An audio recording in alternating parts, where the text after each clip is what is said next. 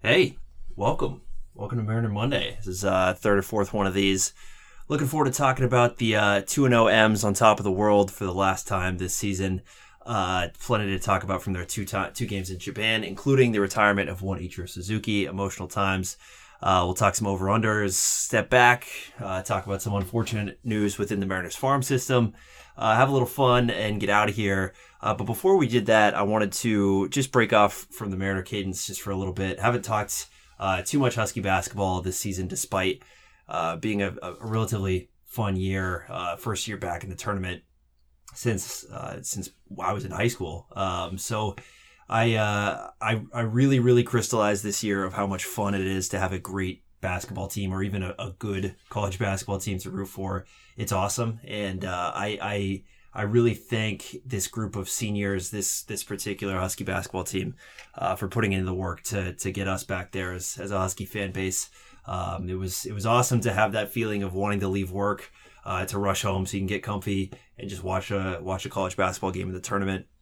So before we get started, just wanted to go individually through these four seniors that are leaving the Husky program, and thank them for my favorite moments from them, starting with Mr. Dominic Green. Dominic Green, I got to be honest, I left him for dead after sophomore year, which would have been after the 2-16 year. He was billed as a shooter.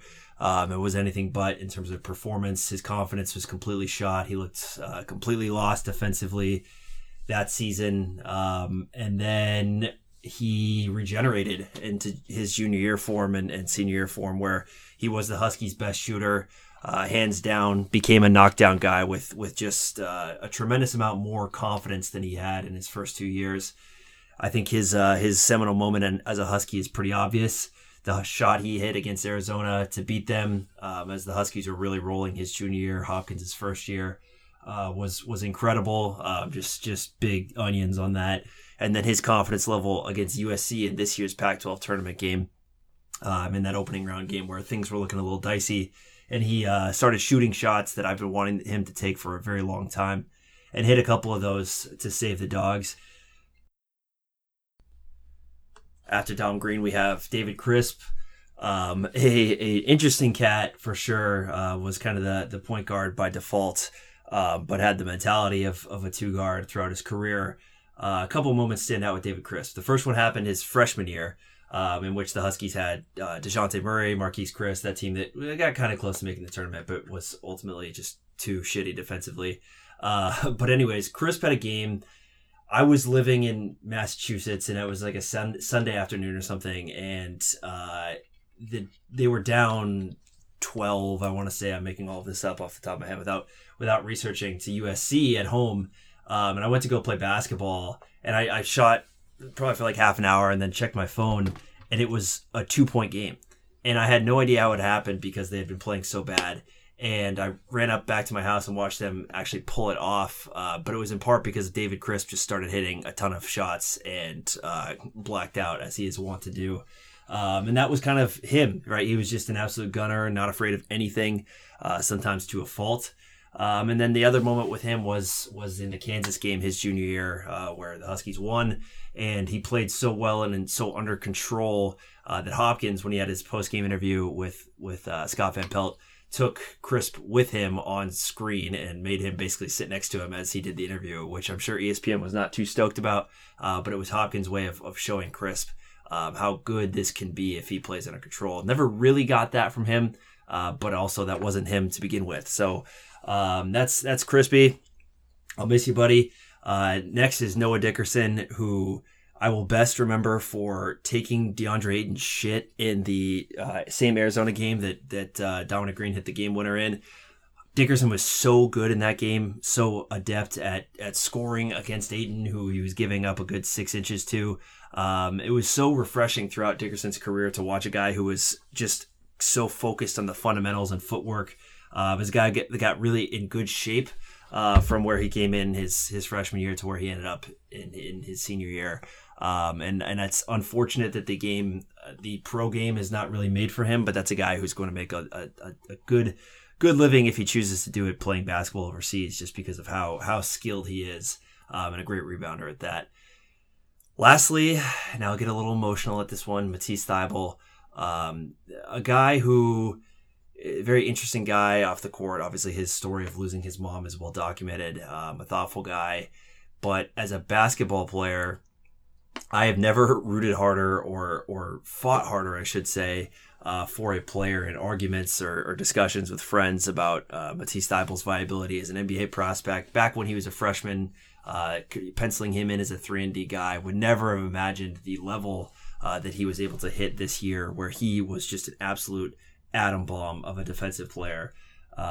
His ability to get balls that shouldn't be intercepted by normal players in the zone was just unbelievable, and a product of just great instincts and athleticism and focus and effort on his part. But as far as individual memories go, that Arizona swing last year was big because it had some big ones. And for Thybulle against Arizona State, which was a very tight game down the stretch, he single-handedly took over that game just as a defensive player. His ability to poke balls free and to take away passes that were easy entry passes into the high post just made it impossible for Arizona State to win down the stretch. And then this year, when I went to Atlantic City to watch them lose to Virginia Tech, Matisse Thybulle had an incredible game shooting. And when I was hanging out with friends who had never seen the Huskies play a zone or knew really anything about Husky basketball, Thybulle was the guy that stood out. It was the guy that was clearly our best player. And sometimes it takes me being an objective away from that to really understand that. And Thybulle really became one of my favorite Huskies ever, if not the most favorite, for his staying 4 years and enduring this. So yeah, his game is probably the one I'll be following the most. Definitely the one I'll be following the most at the next level, just because he's been so interesting and enticing as a prospect, and his contributions are many. Passing Gary Payton, I was there for that in the Pac-12 tournament. The Pac-12 all-time steals record was a really, really cool moment and a product of just an incredible career. All right, that's me off my soapbox for Husky basketball. I'm really excited about the prospects of this program, and it was good to give a shit again about Husky basketball, because it had been a long time since we had really any cause to do that. But psychopaths like myself were doing that the whole time. All right, to Mariner Monday we go.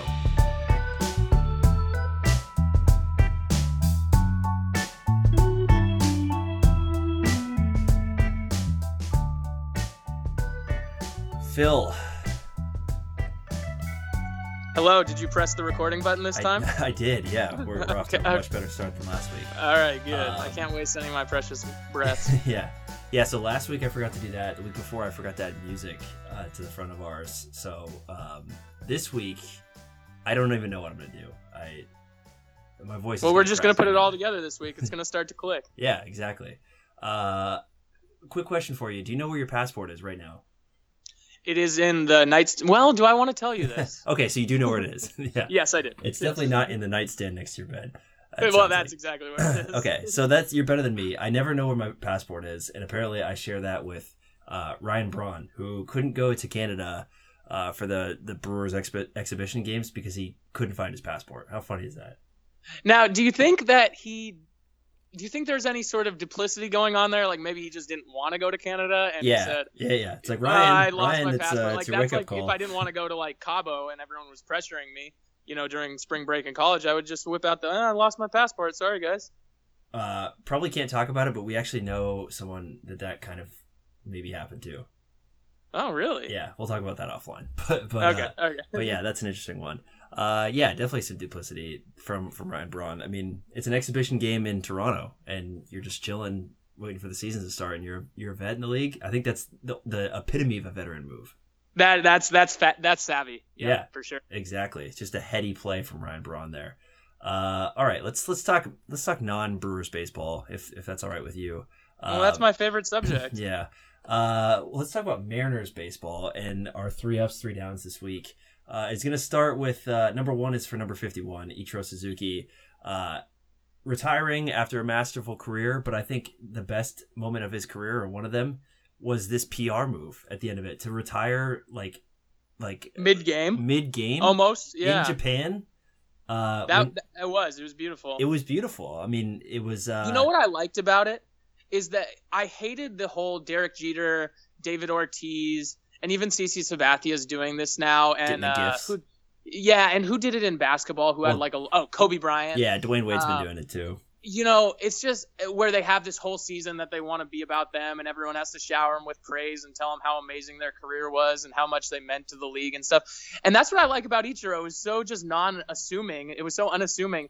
It's just like same thing with what's his name, Tim Duncan from the NBA. It's just like one day he just writes a little note on his locker and says, "I retired." There's no fanfare about it. They just play the game because they like to play the game, and when they're done, and that's it. Yeah, and it was good too because there's a good faction of Mariners fans who are, ourselves included sometimes, who are just kind of over the whole like rah celebrate the past and only the past Mariners part of it, and so keeping Ichiro on as part of that was just kind of more proof positive that you continue to do this over and over.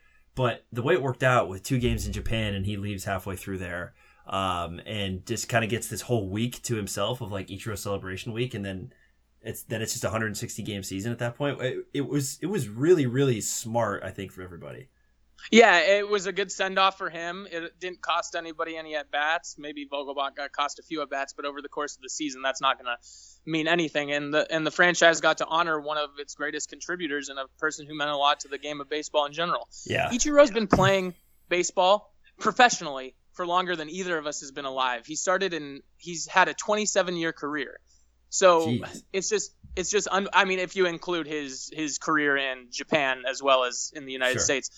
So, the guy has played in more days as a professional than we've even been alive. So the longevity there is just absolutely mind-boggling. It's baseball. There's thousands and thousands of at-bats here in Ichiro's career. But do you have any specific Ichiro moments or periods that, like, you close your eyes, you think of Ichiro Suzuki in a Mariners uniform? What do you think? I gotta think it's that ground ball that went through the right side of the infield. They were playing the Oakland A's, and this was maybe 2001 or 2002. But this was the time when I think everyone was like, "Whoa, this guy's real." There was a guy trying to go first to third on a ground ball through the right side of the infield. Oh, Terrence Long. Yeah, it was Terrence Long, and Ichiro just put a frozen rope right to the third baseman and gunned him by a couple feet, which is something you just never had seen before from a right fielder, and that's when you knew this guy might have been from Japan, but he is a unbelievably talented baseball player. I remember. There's no specific. There's kind of the inside the park home run in the All-Star game was kind of cool. Mm-hmm. But I think it was that stretch in the 262 hit year where he beat Sisler's record, where he was just stacking 50 hit months. I think he had 3 of them. Maybe it was 2, but it was nuts how it was like every at bat. Yeah, every single at bat. There were like stretches where he would go like 15 of his last 17. It was just absurd how and that's the thing. Analytically speaking, Ichiro wasn't exactly the darling that other players might be, but on the field and from a fan's perspective on just being fun to watch, I don't think there are many guys that I've ever seen that have been more fun to watch than Ichiro. Mm-hmm. And it comes from everywhere. There was a point I read a story about him throwing a bat in disgust after he popped up or did something. And he wrote a letter to the person who made the bat and apologized for disrespecting the bat. And he just cared so deeply about every little facet of the game, and you could tell that passion just seeped through into every single play that he was on the field for. Yeah, it's very Mariner fan to get mad at really good players for not having other good players around them. With Felix and Ichiro especially, but when you kind of take that lens off of it, and yes, he played through some really, really bad teams, Ichiro was amazing. Like he was so far and away the best at his job, or the best at what he was good at, that baseball has ever seen. Which is just it's nuts, and we take it for granted probably that happened in front of our eyes. And one last thing. Wasn't it almost a perfect way that Ichiro ended his career with that ground out to the shortstop, where he would have beat out 10 years ago? Yeah, 10 years ago he would have beat that out, and It was just almost such a perfect way to end it.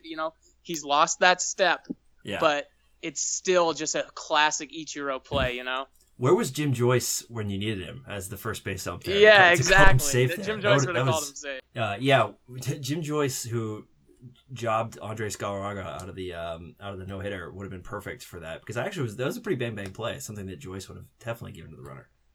Yeah, I mean that's and Joyce is no stranger to hamming it up in the big moment. So I think he should have been there for that. Exactly. All right, we'll talk plenty of Ichiro throughout this podcast. But right now, let's talk about the second out and the second win of the year for the top of the world Seattle Mariners, who swept the Oakland A's technically in Japan. My big thing that I got out of this is through 2 games, and I kind of felt this way before the year started, but there is just going to be no rhyme or reason to how this Mariners team is going to win games this year.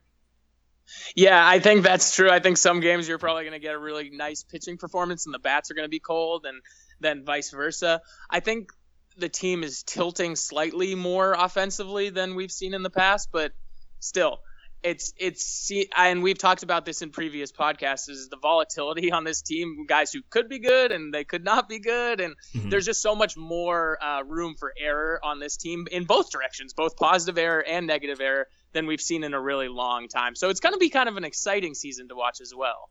Yeah, I mean, there were guys in the bullpen who had nice outings, and there were just absolute blow-ups, and guys in the lineup. Domingo Santana has a great first game, and then it didn't really happen in the second game. It's 2 games, small sample size, but if all of a sudden you look at a box score of the M's last year and they won 4-2, you could probably guess what happened. Nelson Cruz, had an extra base hit to drive in a run, run or 2.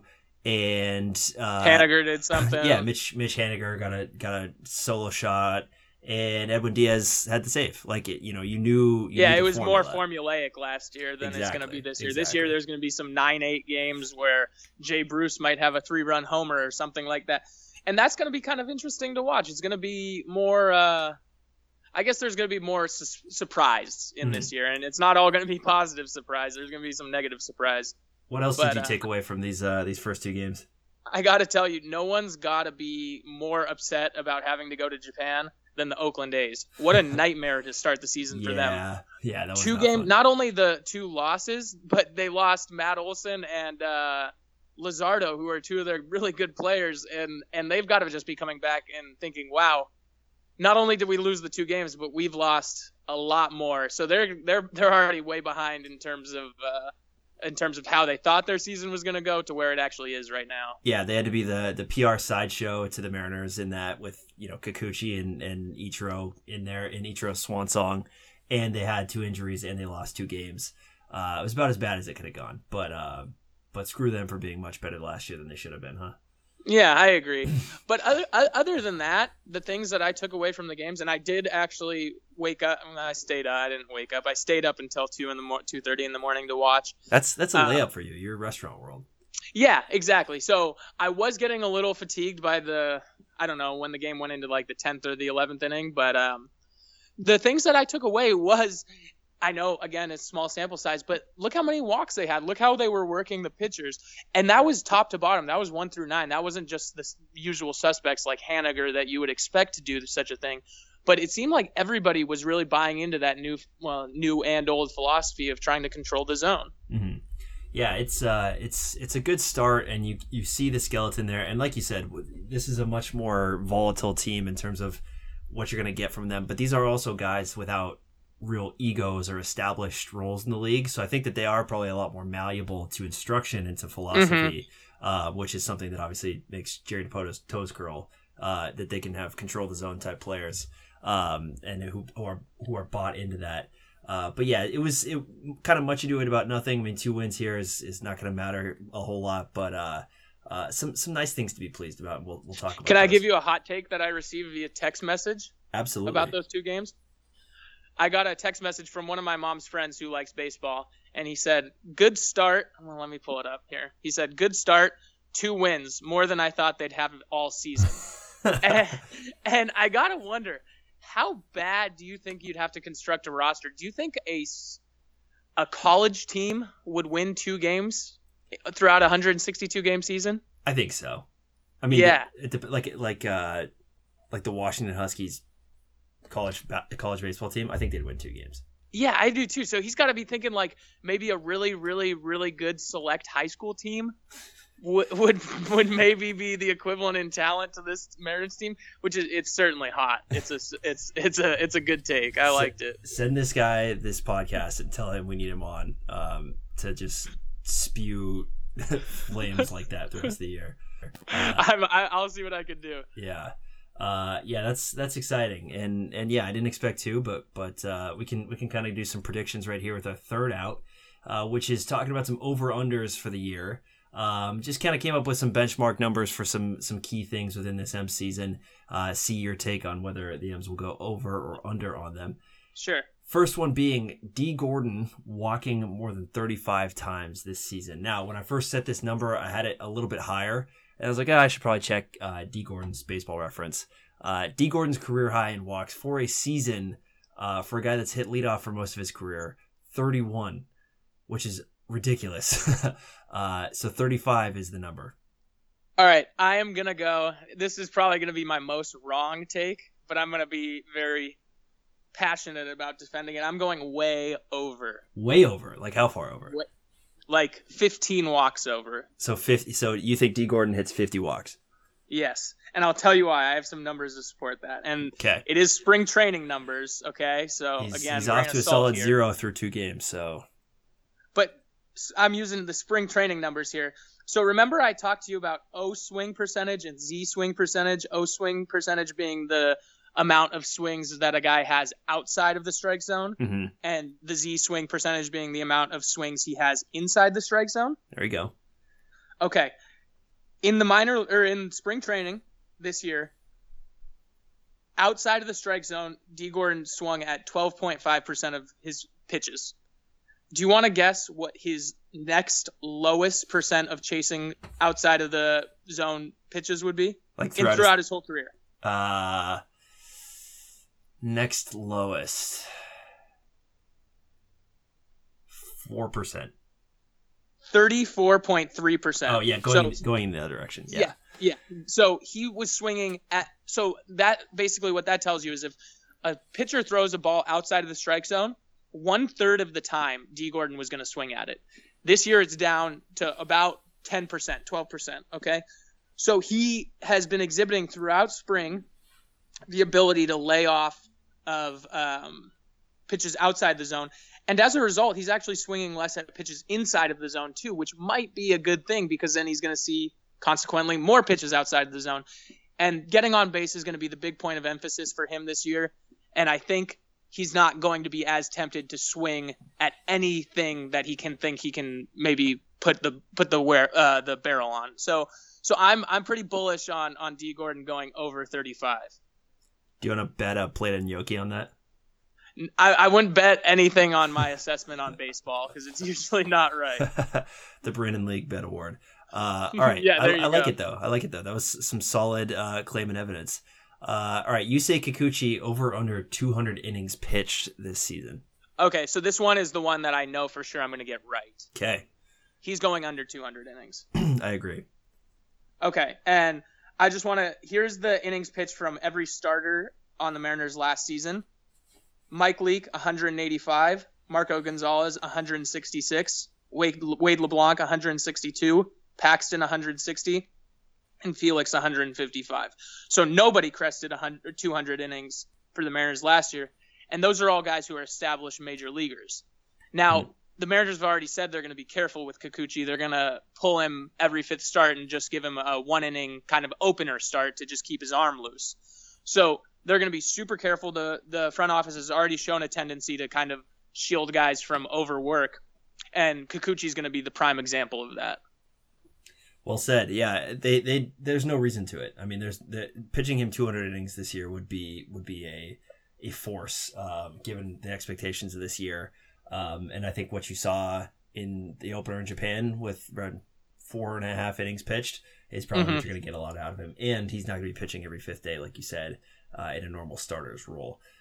Domingo Santana, he of the Grand Slam in the opener, Over under 25 dingers for Mr. Santana, aka Showmingo, which is an incredible nickname. I like that nickname. I saw that one pop up a few times too. So he needs 24 more home runs. That is correct. Yep. Okay, so he's going to play, 150 games this year. They're going to let him play. In my belief, and this is one that's hard to back up with any stats. Obviously, 2017 he went over 25, but 2018 he went well under 25. But that could have just been a result of him not getting the at bats. I'm gonna go ahead and say over on this one. I agree. I think, just from a stupid this means nothing perspective, he has plenty of reason to prove that he can still be that guy, and he has the role to do it. Which are one thing that he didn't have last year was the role, given what we talked about with how the Brewers my acquired. one point of caution on this is he is going to be playing 81 games in Seattle, so that's going to be something to monitor because Seattle's not a hitter-friendly park. Tell that to Russell Branyan, Phil, who torched that place for all of 2 seasons. It's definitely tough, and it's not Milwaukee, but I think 25 is reasonable, and I think something like that would be one of those little things that we can point to when the M's go 65 and 95 this year. That was fun how Domingo Santana was. Yeah, I think 25 home runs or above would be what I would qualify as a successful power season for him. Obviously, you want to see some more play discipline and some more bat to ball contact, but 25 or more in the power aspect would be something that I would say I would take that right now. If you said he's going to hit 25 home runs, I would say, okay, I'm good with that. Next up, the Mariners are going to trade more or less than 1.5 of their opening day starters by the end of the season. So I'm going to go with over just because there's a few likely candidates that I think are definitely going to get traded. Jay Bruce, Edwin Encarnacion, and then you can never discount Jerry Dipoto probably maybe getting rid of Healy if Healy's not working out, because he is considered an opening day starter at this point. Mm-hmm. And then there's always going to be some surprises in there. So you got 2 guys for sure are on the block and they're going to be listening to. It just depends on their performance. And then, I don't know, does bullpen count as opening day? Because he's going to trade somebody in the bullpen. Yes. It's going to happen. Yeah, someone will pop and someone will be what someone else needs to have on their team, and that'll be it. And I think you could probably count Seager on there. I think, like, just for the sake of argument, and that throws an extra half player into that argument. Yeah, and the problem with Seager is I don't know who negotiated this contract, but they gave him the dumbest clause in there that if he does get traded, he gets an extra year at his base salary. So teams are going to be hesitant to trade for Seager unless he really, really shows something strong when he returns from injury. Yeah, that was not great. Was that Dipoto regime? I believe that was Zirenzik, but I would have to double check. That was the day any bad things I'm just going to blame on a previous regime because it's going to make me feel better. Yeah, Jack Z got some news that the axe was coming, and he's just like, all right, Kyle, come in here. I got something for you. F this place. The Mariners bullpen ERA over under 4 this season. It was in the mid to low 3s last year, and doesn't look like it's going to be as nails as it was last year. So I'm going over. Okay. I think the bullpen is one of the weaker parts of this team.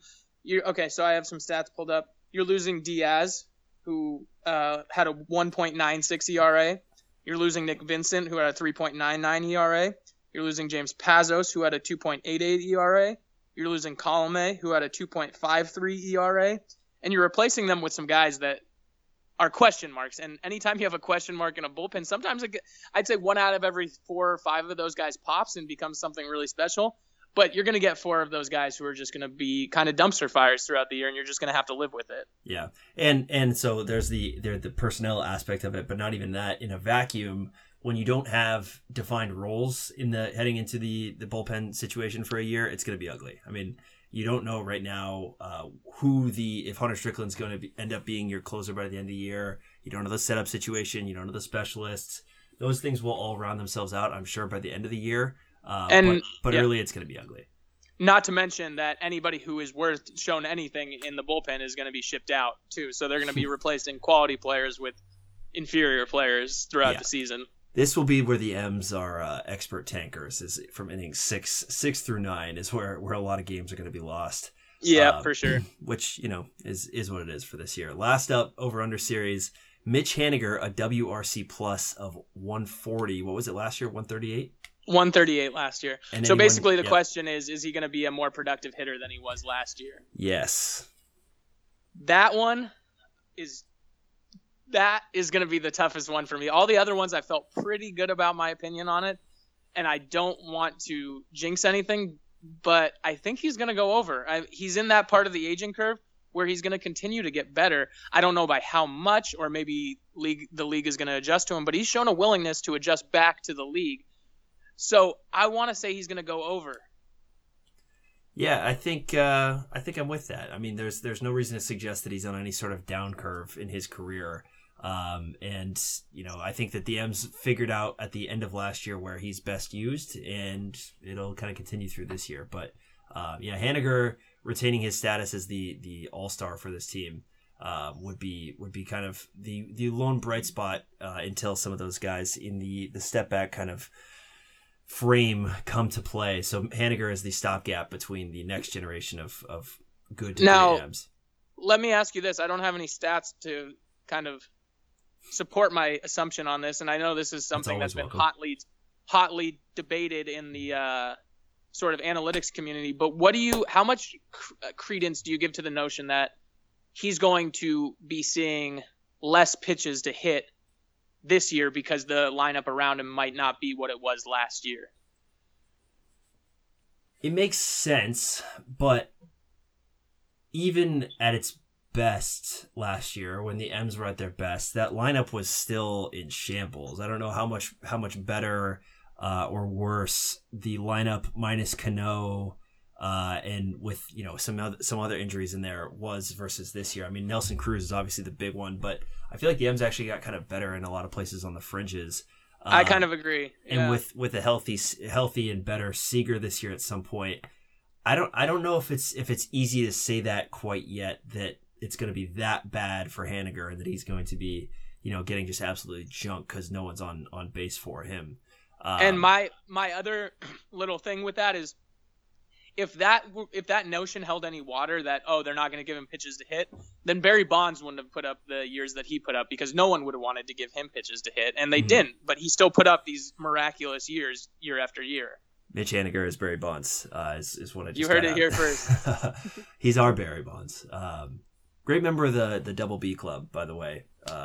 Barry Bonds, Bobby Bonilla.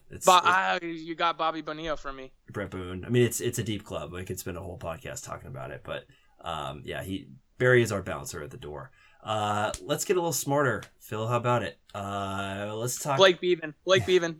There you go, man. I'm just gonna. Sorry, I was just thinking of one for last minute. Let's get smarter, and let's talk about Yusei Kikuchi's incredible ability to hide pitches. The way he does it is pretty interesting. He keeps the ball behind his leg until he absolutely has to get it over his body to pitch. What is the power and what is the effect of him doing this, and why is it such a desirable trait for pitchers to be able to do it in any capacity? Not necessarily how Kikuchi does it, but to hide your pitches a little bit. So, have you ever been to a bad batting cage? Like a batting cage where it's, like a Stods. Like the ball just comes out, right? Yeah, in an Illusions in Issaquah one day, I think that was the case. But that's kind of what you get with Kikuchi. It's hard to pick up the ball. The batter only has what is the statistic? Like 1/10 of a second to pick up the ball and decide if he's going to swing or not. Mm-hmm. And to not be able to see even where that ball is coming from, what angle the ball is going to be attacking you at, before you even have the ability to make a determination on whether you're going to swing the bat or not, is something that's got to be so frustrating and borderline scary for a hitter to not know where the ball is coming from before you even have to. Because if you were able to track that ball, you'd at least know the angle it's coming in at you at, the direction. Maybe you can pick up a little bit of the movement even before the ball releases from the hand. But if it's just appearing at you like out of like a crappy batting cage, it's going to be so much harder to pick up on that ball and make your determination quickly whether you want to swing or not. Mm-hmm. Yeah, so I was kind of looking at this from a science perspective. It's it's what they call the Little League effect. So when you watch Little League baseball games on like the Little League World Series, and there's some mustache 13-year-old kid throwing 71, and then as it shows up on the TV, Earl Hershiser will say that's 71 miles an hour here, but that's about the equivalent of 97 in a big league game, and that's not because of like any sort of ratio changing that, other than just the distance and appearance of that ball. Right, exactly. It comes to you that quickly from the mound that it might as well be a 97 mile an hour fastball, which is what Kikuchi does. He gets closer to the batter before actually letting it go, therefore giving, or before they can see it, therefore giving the batter less chance to respond to it. There was a pitcher that this got talked about a lot with the Mariners, Doug Fister, if you remember him. He was a big tall guy, and he had such a long reach when he was going towards the plate that the ball actually came out of his hand a lot closer to the plate than what would be from a normal pitcher. So his effective velocity was actually much higher than, if he was throwing 91, it more looked like 95 because there was less distance for the ball to travel because he was reaching so much farther to the plate. It's kind of the same concept with Kikuchi, except it's not the distance factor that you're now manipulating. It's the amount of time you get to see the ball factor that you're manipulating. Mm-hmm. Yeah, Kershaw is another good example of this, of just a large human pitching, and he has this kind of big lean to his delivery as he's starting it, so that he gets so close to the mound by the time he actually lets it go that 95 feels like 98 because of how little time you've had to react. So the article I was reading was talking about how 1 foot of a hidden ball as you get closer to the mound is equivalent to looking 3 miles per hour faster than it is. So yeah, it's an interesting thing that it's a good way to turn a pretty good pitcher into a really effective pitcher, is just through deception like that. Exactly. Let's pay the bills, right? You've got something for us. We kind of introduced your connection to the restaurants last week. Why don't you do a little ad read for us on where the people in Seattle should go for a nice meal? Yeah, this is an organic ad read. I don't have anything written down, but I do want to mention one thing. It's springtime. Mariners are starting. We are introducing a new spring menu in our bar. I love our bar, Intermezzo. We talked about it on the last podcast because we do a lot of experimentation there. That's where we move. Our menu is more, let's say it's less set in stone. That's where we create a lot. That's like our laboratory, so to speak. That's where we create a lot of new specials, a lot of new interesting things, because people don't expect the menu to be the same every time they come in. And when we find an item that we really like and there's a really positive reception for it, then we talk about considering moving it up, like almost from AAA to the majors, like moving it up from the bar it's the independent league to the restaurant, and so that's like our laboratory. So if you're someone who would consider themselves a foodie or someone who's always trying to be on the cutting edge of understanding what's going on in the trends with in the culinary world, it would be really cool for you to come in and check out what we have to offer in kind of our new wave of menu items. That's Intermezzo Carmine. And where can the people find you? They can find me. Where can they find me specifically? Well, where is Intermezzo if people are walking around? Where is Intermezzo? So Intermezzo is right next to our restaurant, Il Terrazzo, and that's located on First and King, which is very close to the stadium. So if anyone's going down to the stadiums for a game or whatnot, you can come by, swing by, have a nice bite to eat and a glass of wine, and then go watch the Mariners and watch Felix get pummeled. Well said. Well said. All right, I'm gonna play a little Italian music in the background of that. That would be nice. Yeah, let's do it. Okay, let's step back for just a second. So this one, we don't have any exciting prospect that could. I mean, maybe. Yeah, this is a more somber. Yeah, this is just a weird thing. So outfield Eric Filia, who is somewhere in between the 20th and 28th best prospect in the Mariners system, just got suspended for 100 games for violating the substance abuse policy of Major League Baseball. First of all, there's a lot of things about Eric Filia that I want to go over. The first of which is that interesting guy. Yes, very interesting, very cool guy. Depending on your viewpoint of the world, Eric Filia got suspended from UCLA for plagiarizing a philosophy assignment, which sounds like he just gave his professor another great topic for a philosophy assignment. Yeah. Why? What is the moral imperative to not copying and cheating? Exactly. So this is the kind of guy, just your, life on the edges guy. It's his third offense for busting the substance abuse policy. So I had to look at what was on the banned list. He gets popped for 100 games. Here are the drugs it could have been. Just listen and react. Weed, hashish, THC, cocaine, LSD, opiates, ecstasy, GHB. Didn't even know what that is. It's the date rape drug. And PCP. Oh, God. All of which Wait, that's not fair. What if somebody slips something into their drink? Well, but then also, how are you going to treat a player who's doing PCP and smoking weed as the exact same type of thing? And that's the thing that's so frustrating is he's not getting popped for a performance-enhancing drug. He's getting popped for what they call a substance of abuse. Yeah. And what is it really? Like, the guy's probably smoking weed. And I know it's like, well, it's a rule and you have to follow it. But they don't even test for that in the major leagues. Why are the minor leaguers who make like $15,000 a year getting in trouble for smoking weed? They're making $15,000 a year. They have to smoke weed. Yeah, and he's smoking ease their pain. He's smoking like Modesto's shitty weed too. And I mean, you think about the lifestyle that these guys are living. So in the NFL, there's this huge push for legalizing marijuana because it's helpful for players dealing with sometimes cognitive symptoms of concussion and it can help them deal with stress and kind of support the crazy lifestyle that they live. Same with the NBA. And it just doesn't make any sense that you're going to penalize players for this and treat these things similarly, like something that a guy might be doing so that he can be a better baseball player the next day that has no actual positive or like cheating effect on his body, is treated the same as him doing like opiates and PCP. It's just right. It's such an absurd. It's like such a relic of the past that. Yeah. And I know it's Ronald not legal Reagan wrote this federally, policy. but it's legal in the state where he's going to play baseball in his career.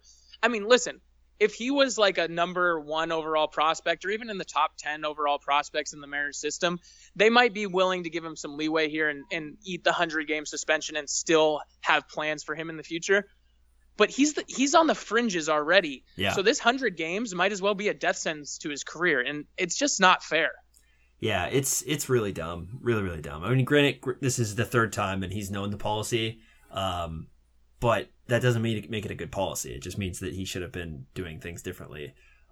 So yeah, that's really unfortunate. And go ahead. Well, Eric Filia just seems awesome too. I was looking into him a little bit more. He's a little bit different. Every time he walks the plate, he does this little shimmy thing. Have you ever seen it? Yeah. Oh yeah. Yeah. And his walk-up song is "Touch My Body" by Mariah Carey. So, little out there. And speaking about Eric Filia as a baseball player, we keep talking about controlling the zone.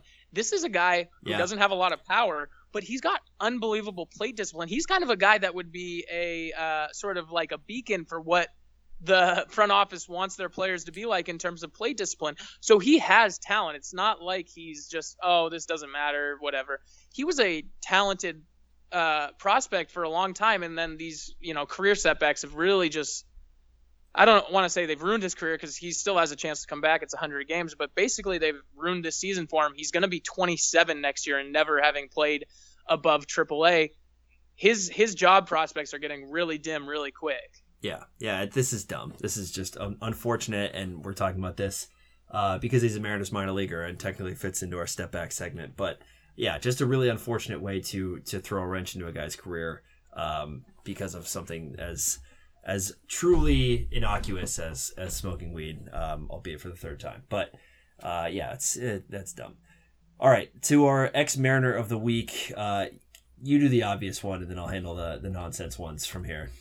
Okay, I got to go with Ichiro. I think we all have to go with. I think everyone who's listening to this has to put Ichiro into their heart forever now, and just really accept who he was and embrace who he was as a baseball player. I talked about the throwing the bat and stuff like that, and then apologizing to the bat maker and stories like that. And then he went and visited George Sizzler's grave after he passed him on the all-time single season hits leaderboard and all that kind of stuff. The guy just had immense respect for the game.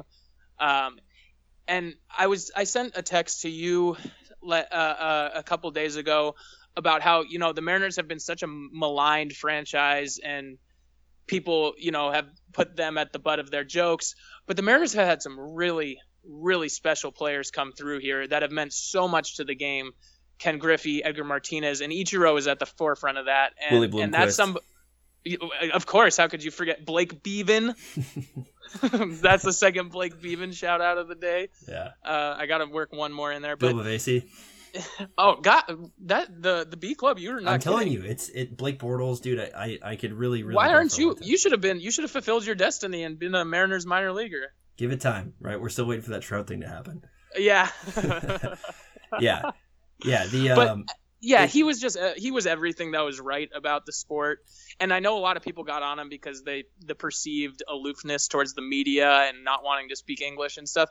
But a lot of that was just the fact that the guy just wanted to play baseball and played at the highest level he could. And he didn't care about the glitz and the glamour. How many commercials did you see with Ichiro? How many, how many times did you see Ichiro go out of his way to make it about Ichiro? It was never about Ichiro. It was about him just loving to play the game. Yeah, I was about to make this comparison that I might immediately regret, but it's kind of, think about the Seahawks recently and like how every player on the Seahawks was just so mercurial, and when they were winning, they were quirky and they were funny and they were ours, and we took ownership of them.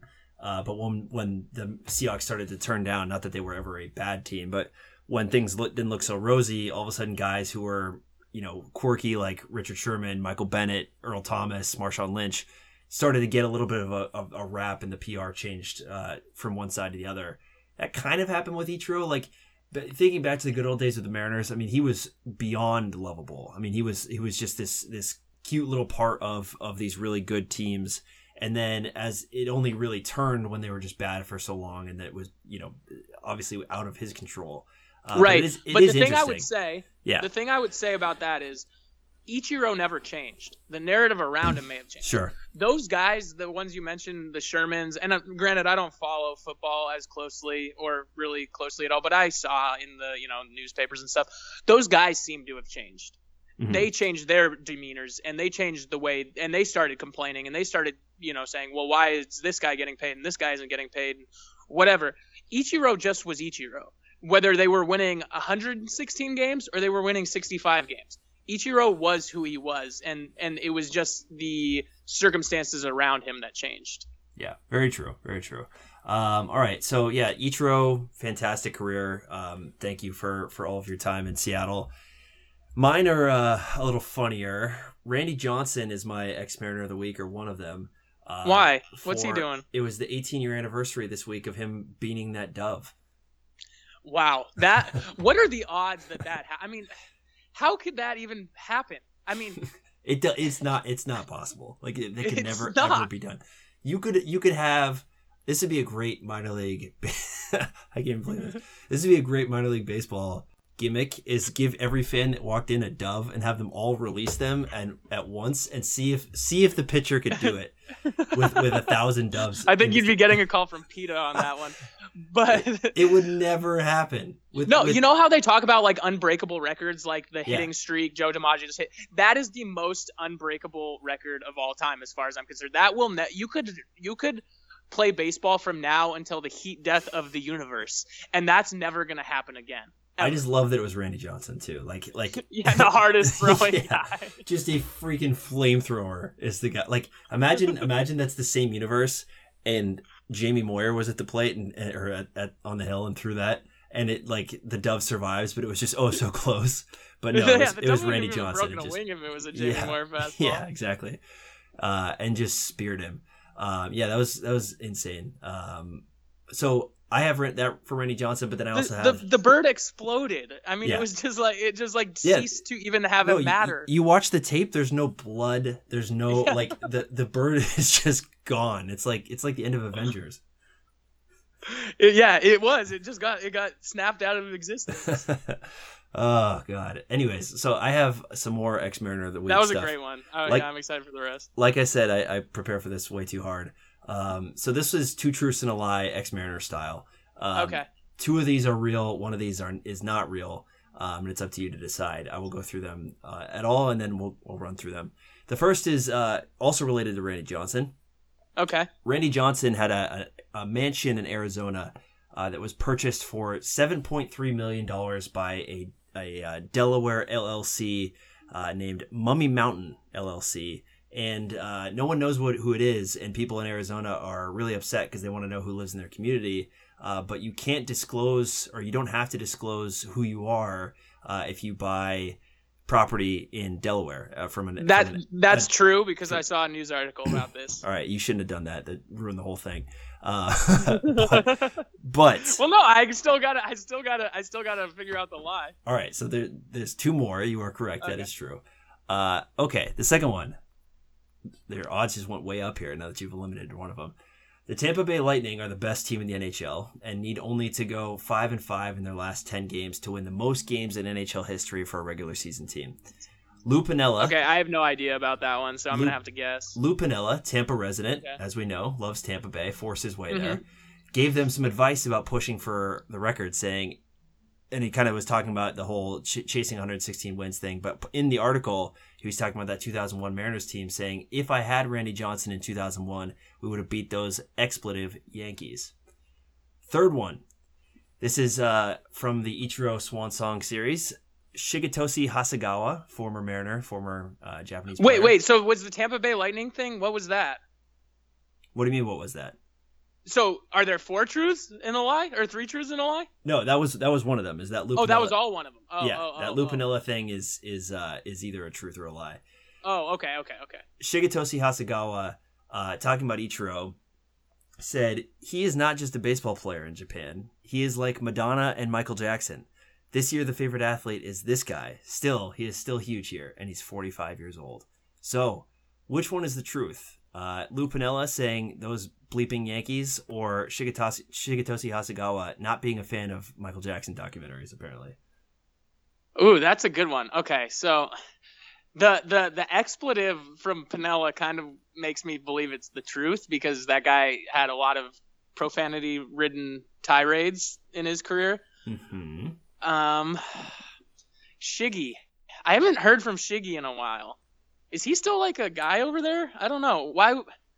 Why would anyone care what Shigetoshi Hasegawa has to say? He was there for the whole PR tour with Kazu and Kenji Jojima. Oh, he was? Yeah. Okay. Huh. Well, the Michael Jackson thing, has he not read the newspapers lately about this new documentary? If that were true, apparently. What do you think? Okay, I'm gonna say what's true is the Piniella thing, and what's false is the Shiggy thing. You are incorrect. Oh no! Shiggy is just tone deaf. That's all it is. Okay. So Lou Piniella did not say that. He never said that? He never said that. He did actually have that. All of that is true, other than his quote. He did have an interesting quote in there talking about why the Mariners failed that year. It's kind of funny given that we just talked about this in 2001. Piniella said, we got stretched out in that first playoff series. He said, we had to go 5 games to beat Cleveland. We had a really good team, but only had 1 or 2 starters who could beat the Yankees. We got stretched to 5 games in the first series, and Jamie Moyer, my number 1 guy, had to start game 5 against Cleveland. So we had to use our 4 and 5 guys against the Yankees in game 1 or 2. Makes sense. Yeah. It was really interesting that just the Moyer part of it made a big difference. But it totally makes sense because that pitching staff was successful, but not actually overpowering. Right. That's the thing is about postseason baseball is you don't need 5 good starters, which the Mariners had. You need 3 exceptional starters. Yep. You know. Yeah. Exactly. And that's something that they didn't have. Yeah. But it is interesting that I don't because remember, I mean, obviously the Warriors won 73 games the other year. A few years ago, no one was no one was knocking on Lou Piniella's door asking them if they should go for the record or not. But that's what Piniella has become. He's apparently the arbiter of whether teams should chase records. Huh. So he's the gatekeeper on like best teams of all time to never win the World Series or the championship. I guess so, which doesn't really feel like that. Like, because it's not like the Warriors that didn't win who are stacked. It was just kind of this weird blip that confluence of events. That he's also the gatekeeper on how far you can throw first base into the outfield, which is fun. That's his record. Randy has his for exploding doves. Yeah, we're probably never going to see a manager throw a base again, are we? I don't think so. I think the closest you get to that, and especially now with instant replay, where like the actual events of consequence can just be, rewound and basically done over. I think the closest we're going to get to that anymore is like managers like sternly waving their fists from the dugout. Although Terry Collins got pretty close in what I would say is the best manager tirade since Lou Piniella. There's a video online where he's mic'd up and he sounds just like Joe Pesci in Goodfellas when he's going. It's I didn't insult him. Yeah. Yeah, it's so great. I can't say the words that he said on here, but you go watch it if you're interested. Who is the minor league ump that pretended to use the rosin bag as a grenade? Oh, I can't remember the guy's name, but I know that guy's exact awesome. video you're talking about. That guy should do like kids' birthday parties and stuff. Like he is crazy. That guy was out of his mind. That's what being in the minor leagues will do to you. That's why you got to smoke weed and chill out. Yeah, and have Release a Dove promo nights. I think we just solved the whole minor league issue. I'm telling you, if PETA didn't exist, that would be an incredible, incredible giveaway. You get your own dove. Maybe it dies, maybe it doesn't, but you got to recreate this. Anyways, what's your you got a hypothetical for me in the bonus? I don't have any trivia for you, but okay, yeah, this is so. I wanna make a statement right off the bat. This is not my hypothetical. I did not invent this one. I saw it on a baseball forum as I was scouring the internet, but it's so worth talking about because it's just really fun, and I don't know what the logical conclusion to this would be. But ever since the advent of the intentional base on balls going to no pitches, and now it's just the manager's discretion to put a guy on base, there is no more pitching that actually has to happen to intentionally walk a guy. So it's all out of the player's hands. It can be completely dictated by the manager. So my hypothetical here is, what if a manager just got so frustrated and so upset and said, you know what, I'm quitting today. This is how I'm tendering my resignation. I'm just going to keep intentionally walking batters until and I don't know until when. Until when would that happen? My two questions for you would be, how many batters would it take before the announcers started just going, what is going on here? Like, what is this guy doing? And then how many batters would it take before this madman was stopped until he was like wrestled out of the dugout and forced to quit? How would this scenario reach its conclusion? So I have a couple of plausible things that this could happen for. One is it's game 162, and in game 161, a team had been Jim Joyced, essentially. So a terrible call had happened that had caused them to lose out on a playoff spot. And in game 162, they were so upset.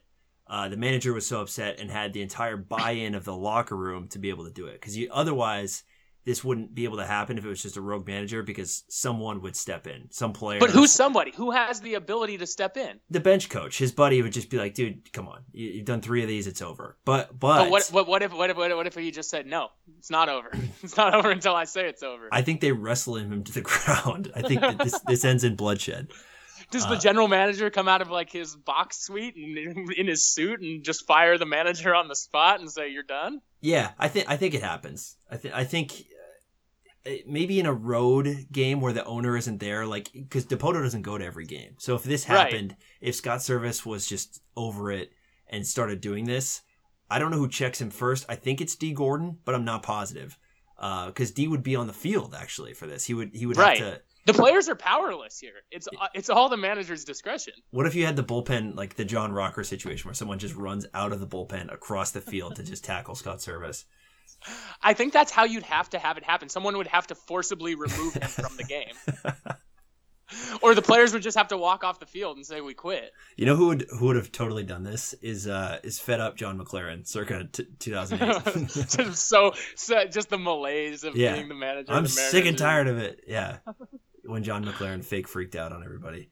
That's a great scenario. But I do think that there is some steam to that if the joicing happened in game 161 and 162 was meaningless and everyone was super pissed off. Okay, so how long would the umpires allow this to go on for? If he had total buy-in from the front office, the ownership, the players, whatever. And they said, we're just going to keep doing this until someone makes us stop. How would the MLB have to get involved? Would they get a call from Rob Manfred and say, yeah, I think so. I think he gets on the special Bud Selig All-Star hotline and calls it in that this has to end. Because I do think that it would probably, like, if it happened and the play caused 2 runs to score, something like that pissed off the manager, that he would just do it until they scored 2 runs, like ceremoniously to start the game. Mm-hmm. But yeah, I don't know. I feel like it does get stopped from above at some point. It has to. Yeah, I mean, they couldn't allow it to go on, but I just don't know what the fans would be protocols losing the their MLB minds. would be for that. Yeah, the people would be throwing stuff. But maybe not, because then the team is just scoring more runs if it's at home. I don't know. Yeah, that's a scary one. All right, I just realized we haven't actually talked any Mariners baseball, like real Mariners baseball, in like half an hour, but I don't care. To the Yellow Hydro we go for your Mariner of the Week. Ichiro would be an obvious one to give this to. The Ichiro and M's for working it out from a PR perspective, for doing this the right way was a good one. I've got Tim Beckham, who is to Japan. Yeah, that's a good one. Tim Beckham was great. Yeah, series. He's to Japan as Klay Thompson is to China. Just absolutely does way better there. I mean, Klay Thompson does pretty well in America, but so what a breath of fresh air that would be if he turned out to be. He was the number 1 overall pick, so it's obviously there's some talent there. What a breath of fresh air it would be if he realized that talent. And I don't know what the Mariners would do. Would they move him to third base and say, Seager, there's no spot for you anymore, or would they try and trade him? I don't know, but it would certainly present some intriguing options that I would like to see play out. Yeah, it's one of those things that there's no cost and there's no investment in here, so it panning out would be something. But he's not going to hit 718 the rest of the year, but you never know. And then my last one here would be Ryan Healy, who flashed a little glove from third base. That was nice. Had a couple nice plays, and then only hits extra base hits, 2 doubles and a dinger in his time. And a grounded into double play. So it's a true Ryan Healy special. I told you he only hits extra base hits. That's it. And extra out hits. Only extras for him. Yeah. Who do you got? I think I'm gonna go with Vogelbach. Because he came into the game and he probably could have pouted and said, why this is kind of stupid. Why am I'm clearly much better than the guy who's taking my at bats. But he didn't. He stayed professional. He got hit on the elbow, which probably hurt like hell. And he's just come back, and now he's gonna rev up for a full time starting role with the Mariners, which is gonna be nice to see. Or maybe not starting, but at least a hefty amount of at-bats. You had to say hefty about Daniel. He's been working so hard to lose all this weight, and then you throw. He looks good. He does. You throw in a fat joke. I don't like to comment on other men's bodies too much, but he does look good. He does look good. Not as good as Kyle Seager looks, who looks just great. But yeah, that was good. I propose next week, not this week.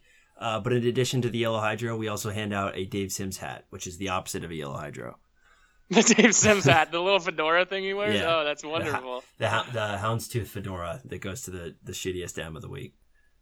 I like that, and there's going to be a lot of opportunities for that because by the next time we talk, the Mariners will be in full swing, and that's going to be so fun to watch. We get 4 games with the Red Sox. I'm hoping they win one of them. I'm going to the game on Sunday, so I'll get to see the team up close and personal. Nice. And it's just going to be I'm so excited baseball's back. I think that's the one thing we didn't even mention, but baseball's back. By the next time you hear our voices, it's going to be the real deal. We'll do this when you go to the game on Sunday. Take a lap around the stadium, notice some things that have changed, and we'll give the people a nice little stadium report of kind of how to do it best, because I heard that there are $5 Miller High Lifes somewhere in the stadium, which is then I'll have to go find those, as this is big news. So you finding those would provide some immense value for our listeners. Real quick before we go, I'm not complaining, I like the trend, but what is up with all these stadium concession pricing? Like, it's just, it used to be so much more expensive, and now everyone's going the other way, and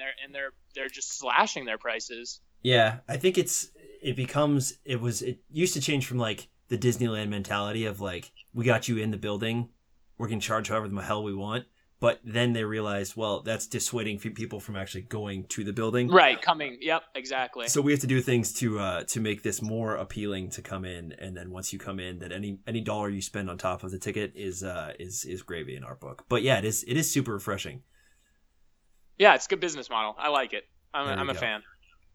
Yeah, so at your restaurants, you charge like what, $45 to get in, and then it's $5 for everything else.